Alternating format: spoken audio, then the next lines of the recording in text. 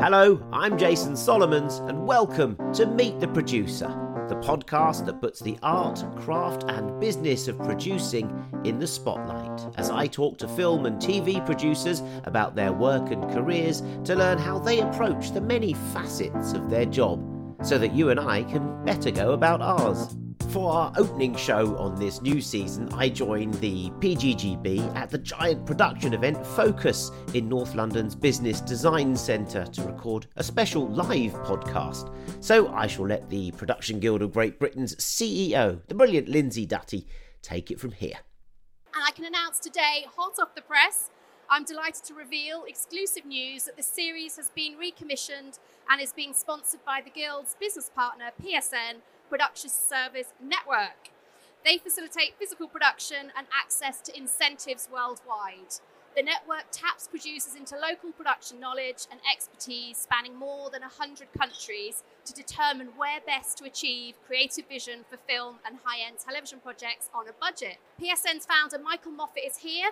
Michael, would you like to say a few words? Sure, Lindsay. Thank you very much. Lovely to be here. In such an honored group, I feel very honored indeed to be here and share the stage with you momentarily. Just to say that, PSN is really all about ground truth in the production trenches worldwide.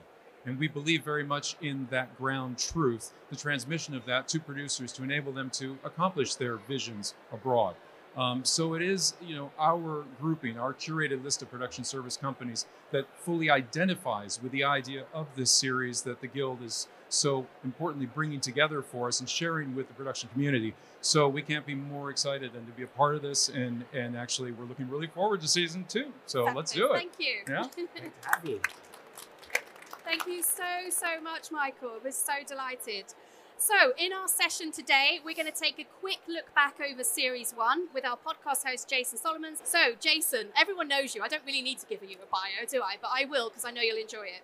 Jason is a widely recognised figure in UK film and media, known as the voice of London film for his 25 years as film critic, presenter and interviewer on BBC Radio London. He's currently a popular podcaster and regular commentator on BBC News, having written for The Observer and The Mail, as well as many magazines. In his new phase of his career, Jason is now an independent British film producer with several projects in active development, including an adaptation of the best-selling memoir A Waiter in Paris and King of Witches. Why did you decide to do this series, and why are you now producing? What's happening? Well, I'm delighted to be doing season 2 of Meet the Producer. I was thrilled to be doing season 1. And when I thought, I'd love to meet some producers, I didn't think that 6 months down the line, I couldn't move for producers. There are so many here. We've summoned them up. It's brilliant to be among them. Why wouldn't you want to be among this lot? I realised that as a film critic and a champion of British film, that for many years I was bringing voices together, bringing people together for my radio show. And I thought, well, I could just do that on a larger scale, and that would create the energies necessary to produce. But I needed to find out what that job was. And as we can see from here today, producers have many faces, many roles, many different approaches. And I thought, let's get them all together. There has to be someone that has defined what it is. But no one really had. So the Production Guild of Great Britain thought the same thing. And we meet the producer. And we aim to get through as many of you by the end of season 10 as possible. Oh my goodness. I'm now going to hand over to Jason for the start of series 2 and our live record. So Jason, Simon, over to you. Lindsay, thank you very much. Yes, ladies and gentlemen, welcome to the very first episode of season 2 of Meet the Producer, coming to you live here from Focus in Islington at the Business Design Centre. It's fantastic to see so many of you here, so many producers in the room. And we are going to do what it says on the tin. We're going to meet a producer, and not just any old producer, ladies and gentlemen. Oh no, a double Oscar-winning producer of some of my favourite films of the last 20 years. He is Simon Chinn, ladies and gentlemen. He produced Man on Wire and Searching for Sugar Man and runs Lightbox Entertainment. Would you please welcome him to Focus? Woo! Just a few of your credits there, Simon. As we heard earlier, they could go on, but it's fabulous to have a producer of, what would we call them, feature docs? Is that what your genre that you work in? The current category, I guess, is non-fiction, which encompasses many different forms of documentary, which now I do, under the Lightbox banner. But yeah, I started in feature docs. So I didn't actually start in feature docs. I started in TV docs, but I gravitated to feature docs, which I guess, when I made Man on Wire was definitely a different kind of thing than it is now, because we were definitely aiming to make films for the cinema. These days, theatrical docs are maybe struggling a tiny bit, but you've been through obviously a lot of iterations of that. Making Man on Wire was sort of you. 2008 we go back to? Yeah, it was released in 2008. So before that you had this was really you as a sole producer coming up with the idea, saying I'm gonna drive this through Man on Wire. This is me on my own. Yeah. How does that happen? Did you literally have the idea in the shower one day? Almost. I actually had the idea in bed. Well, I was actually woken up by the subject of Man on Wire, Philippe Petit. For those of you who don't know what that film is, it's a film about the man, Philippe Petit, a Frenchman, who audaciously and illegally stuck a wire between the Twin Towers in 1974 and high-wired with no safety net, nothing else, just him and his balancing pole between the wire, danced on the wire, I think went back and forth 7 times and then got arrested. And yeah, that film sort of started with me waking up. Actually, I'd overslept and I woke up to my clock radio, which for whatever reason came on late, Desert Island Discs, and he was on Desert Island Discs. He's not kind of very well-known figure, but Desert Island Discs has a kind of good track record of picking interesting guests, not necessarily famous guests. And I was just completely sort of struck by this Gallic, sort of idiosyncratic, sort of audacious figure telling his story.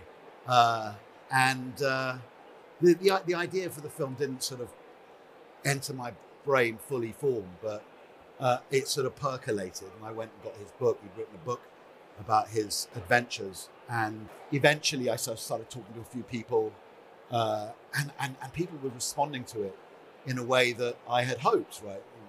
This almost pitching it to friends.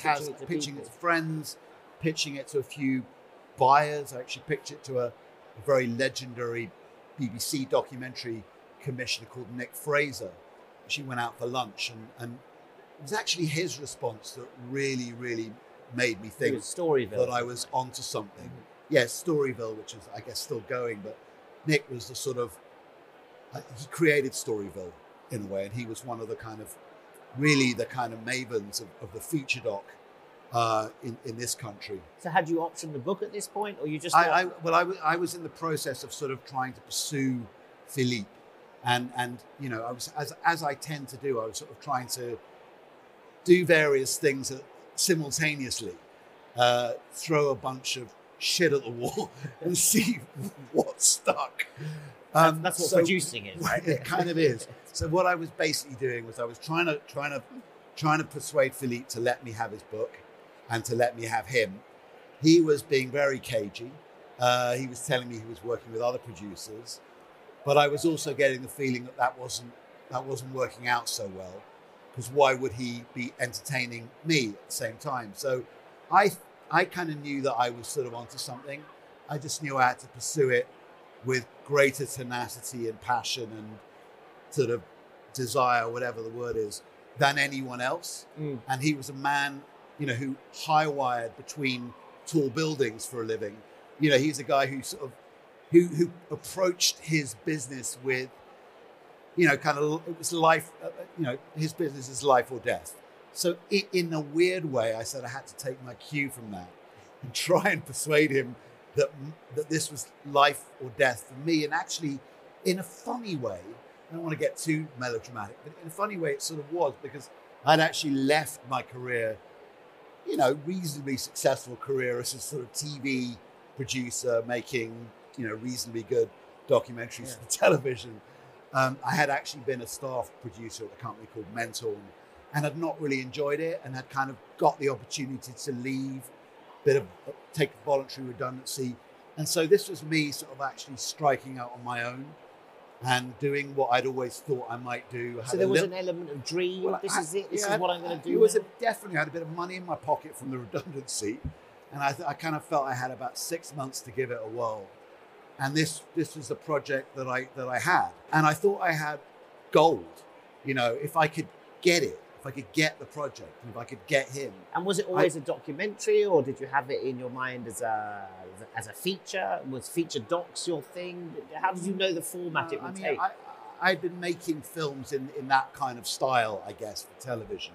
You know, sort of past tense stories with archive and interview fundamentally. So I knew that I could. I understood the form, and I kind of had the kind of first sort of hazy vision for the film. I mean, I sort of knew basically what it is that I kind of sort of saw the end game a little bit in my head. And do you think that's crucial in going around pitching it, saying what it is? I mean, rather than I've got this great story about a tightrope walker. You pitch how it's going to come out. You kind of have to have a sense of where you want to end up. Yeah. Shall we have a look at where you did end up? Because it's such a beautiful clip and such a beautiful film. If no one's ever seen it, or even if you have seen it many times, who doesn't want to be reminded of the Oscar-winning Man on Wire?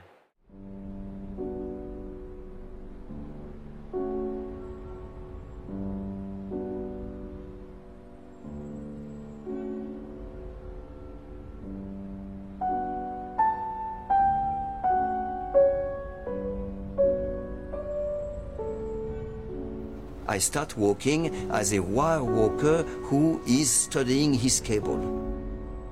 And instead of doing an entire study of the cable for the whole length, seeing the first cavity and keep working, seeing the middle, which is so soft and treacherous, seeing the second cavity, how it is, no, I do only go to the first cavity and I know enough. Now I'm going to perform.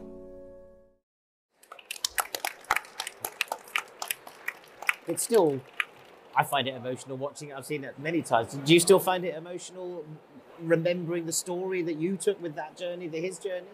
Yeah, but my emotions are probably quite different. They're sort of like, I have to carry a lot of baggage from that project. And it's different kind of baggage. I mean, it's great baggage. Good baggage, heavy it's baggage. Ultimately good baggage. At the time, it was, it was challenging working with Philippe. I mean, Philippe was a guy who, as I said, he has a very particular approach to life, and he's very uncompromising as a character, and kind of navigating the relationship with him that I did with the director James Marsh, who is the director that I brought onto the project.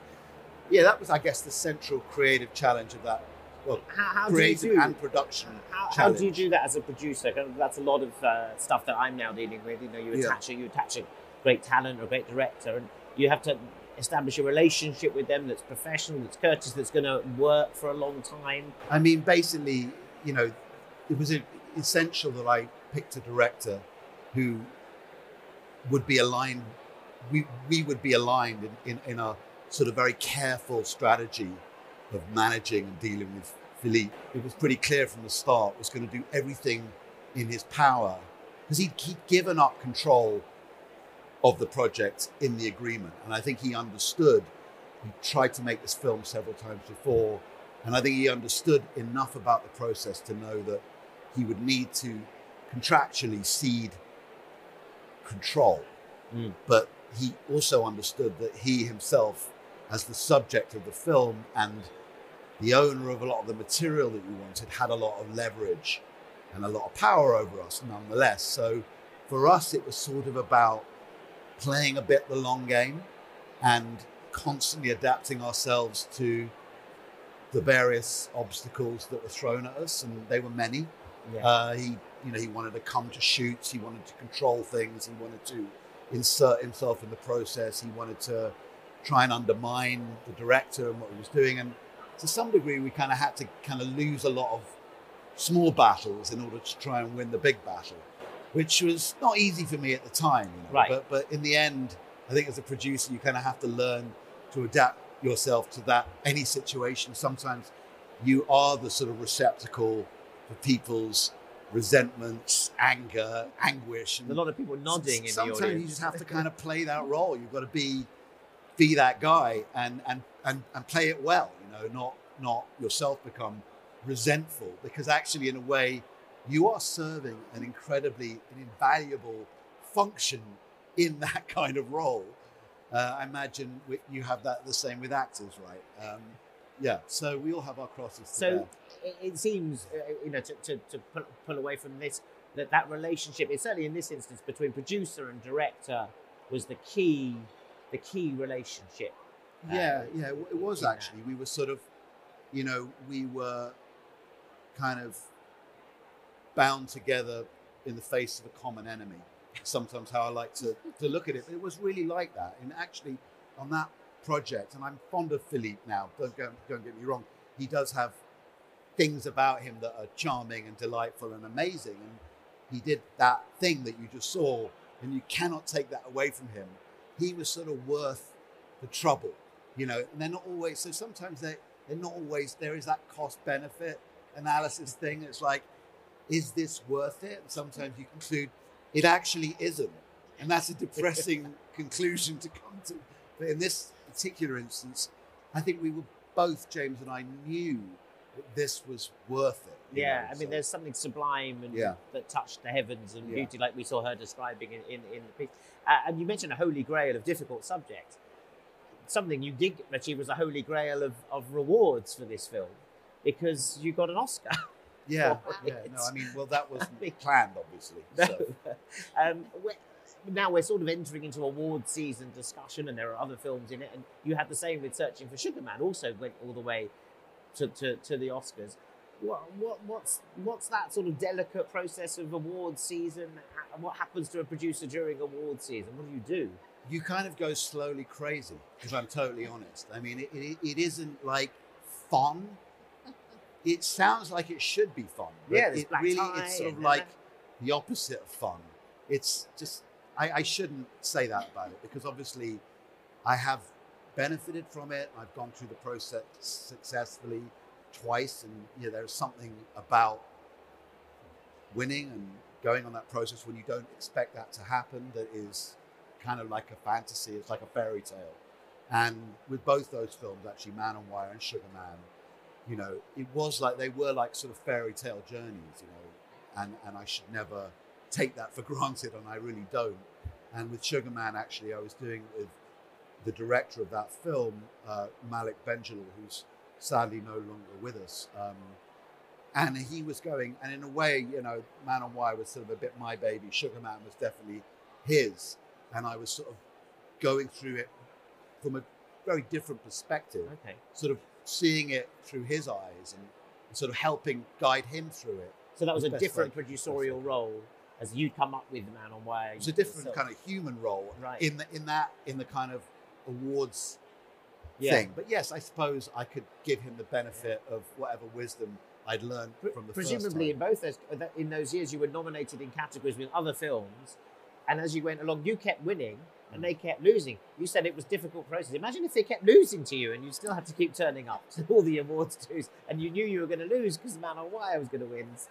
I should say I have been a loser as well. So I know both.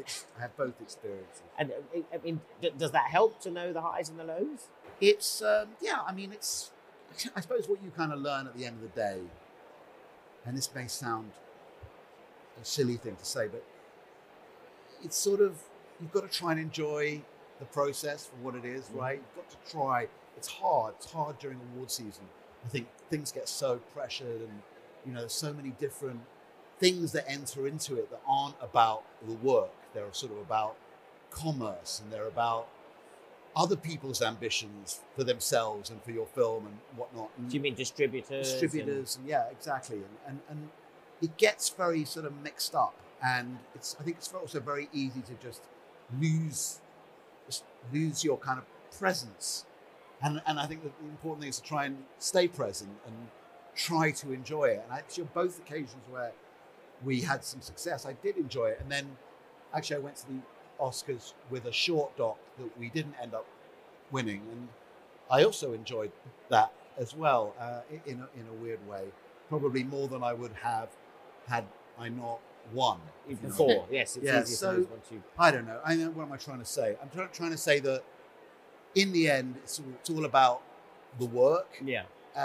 It's about the filmmaking, and if your films get accolades or plaudits, it's sort of you've got to try and enjoy those for what they are, not continually I think look what I over was your getting- shoulder for the next plaudit. I think what I was looking at is that you've done the work, you've made the film, you've produced it, but it doesn't stop there. The producer's work is in shepherding that film and keeping it going, in as you say, accompanying it on this extra long journey, which I think in some cases lasts over a year.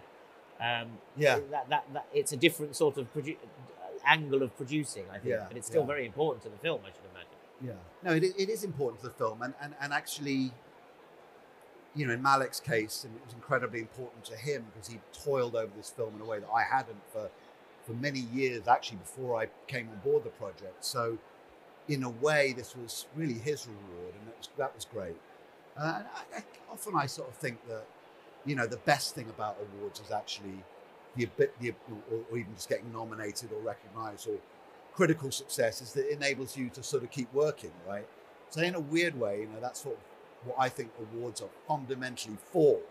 You know, they're to get you the next gig, maybe get you a slightly better deal on the next gig, or, you know, so actually they do have that weird benefit, you know, which they should have. Yeah. But it does genuinely work in that way. Something to put on the mantelpiece as well. Should you have a mantelpiece? Yeah. Did you go and get a mantelpiece? If you didn't have one before, you certainly... I did go and get a mantelpiece. I got a house with a mantelpiece. See, that also helps.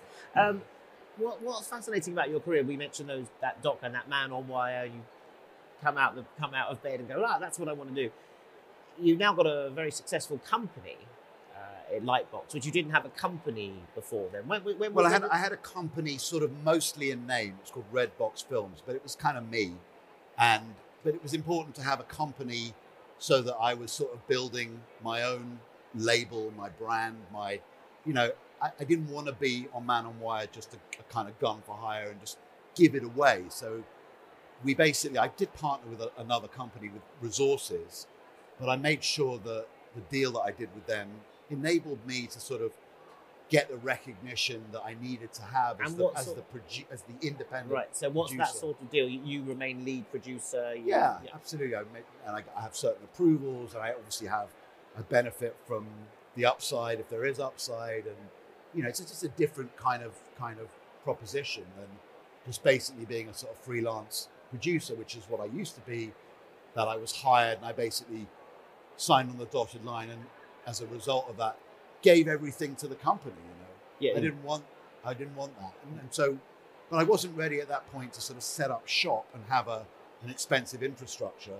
I sort of felt I should try and partner with other companies that were sympathetic, that would enable me to have that kind of role and that relationship, and that eventually, when I kind of got confident enough and got enough of a track record, that maybe I could build my own shop, which is what I now have. But that obviously comes with a lot of responsibility, a heavy overhead, lots of staff, you know, all of that stuff. So when did you think, right, now I need to get an office and have some people, and then that's grown now into quite a big concern, hasn't it?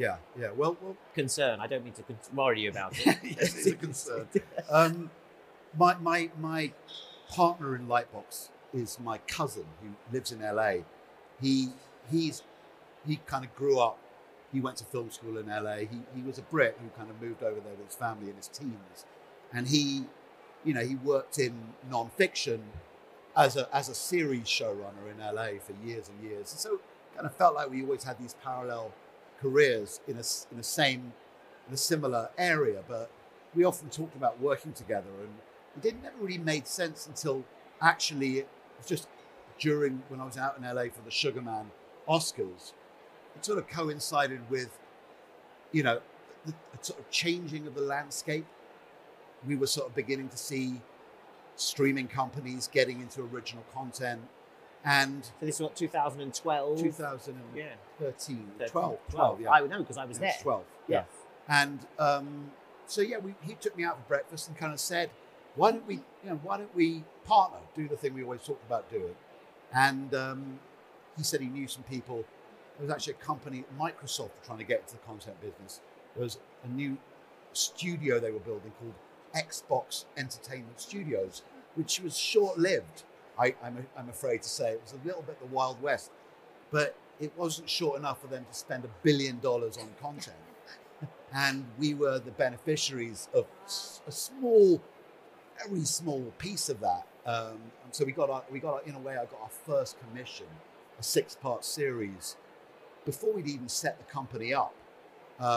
And that kind of enabled us to sort of get going. So, you know. And that was because you could see, you know, as you sort of defined feature docs, Man on Wire, this is what it is. And suddenly the landscape was shifting. Yeah. And I think we're all seeing that very quickly now. You know, you mentioned Xbox there. The landscapes in that digital space, that streaming space, seem to be shifting very quickly.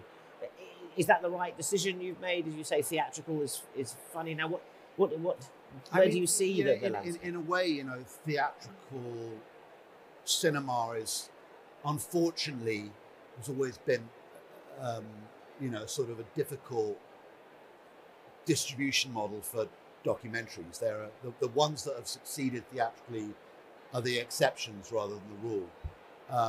So, in a way, yeah, I mean, the kind of advent of the streaming model has been an incredible boon to documentaries, even though it's sort of sadly compromised the theatrical model for not just documentaries that have always struggled in that form, but film generally, right, as we know.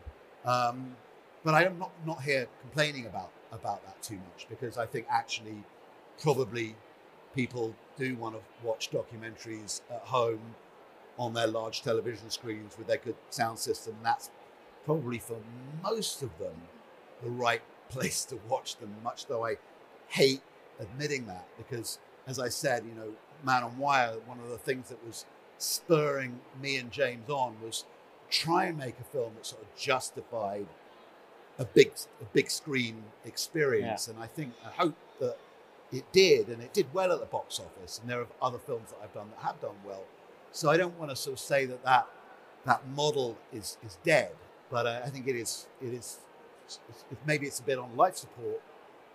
And you're very aware now of making. So what do you do day to day as a producer in your company? Is there still a bit of you that's the old Simon that's producing an individual project? Are you across as an exec that we were hearing about earlier, multiple projects? What's your day? No, my day is very varied. You know, I have a big team. We have an office in LA and one in London. We probably have 25 full-time staff. We have a 6-person strong development team. And there is an aspect of running a company like this with that kind of overhead where, you know, you do have to produce at a certain volume, but it's a little bit about trying to sort of navigate, trying to find the sweet spot, because we are boutique, and in a way that's our brand. You know, we make things at a very high level, and we care, and we try and craft stuff. And, you know, so a lot of those projects I am very involved in, kind of hands-on, but then not every project can be exactly like that. Some are a little bit more meat and potatoes, hopefully quality meat and potatoes. So, but organic. You know, I suppose, you know, we are pitching a lot. I'm very actively out there working with the development team to develop projects to kind of, you know, to the best of our ability to, you know, really raise the standard of our development. And then at the other end, I'm sort of very much kind of quality control on the sort of, mainly in the edit. I tend to get very involved in the edit, and I sort of give notes and work with the directors or the producers. And on our feature docs, you know, Jonathan and I, we're hands-on, you know, we're sort of hands-on producers. There was one recently that you had out, which I thought was rather brilliant. A film called The Princess. Was it Princess? No. The Princess. About Princess Diana of Wales. And it was an extraordinary film. I thought it was put together through archive and clips. And it was in the cinemas as well. And it was also on Sky. And it was during the summer.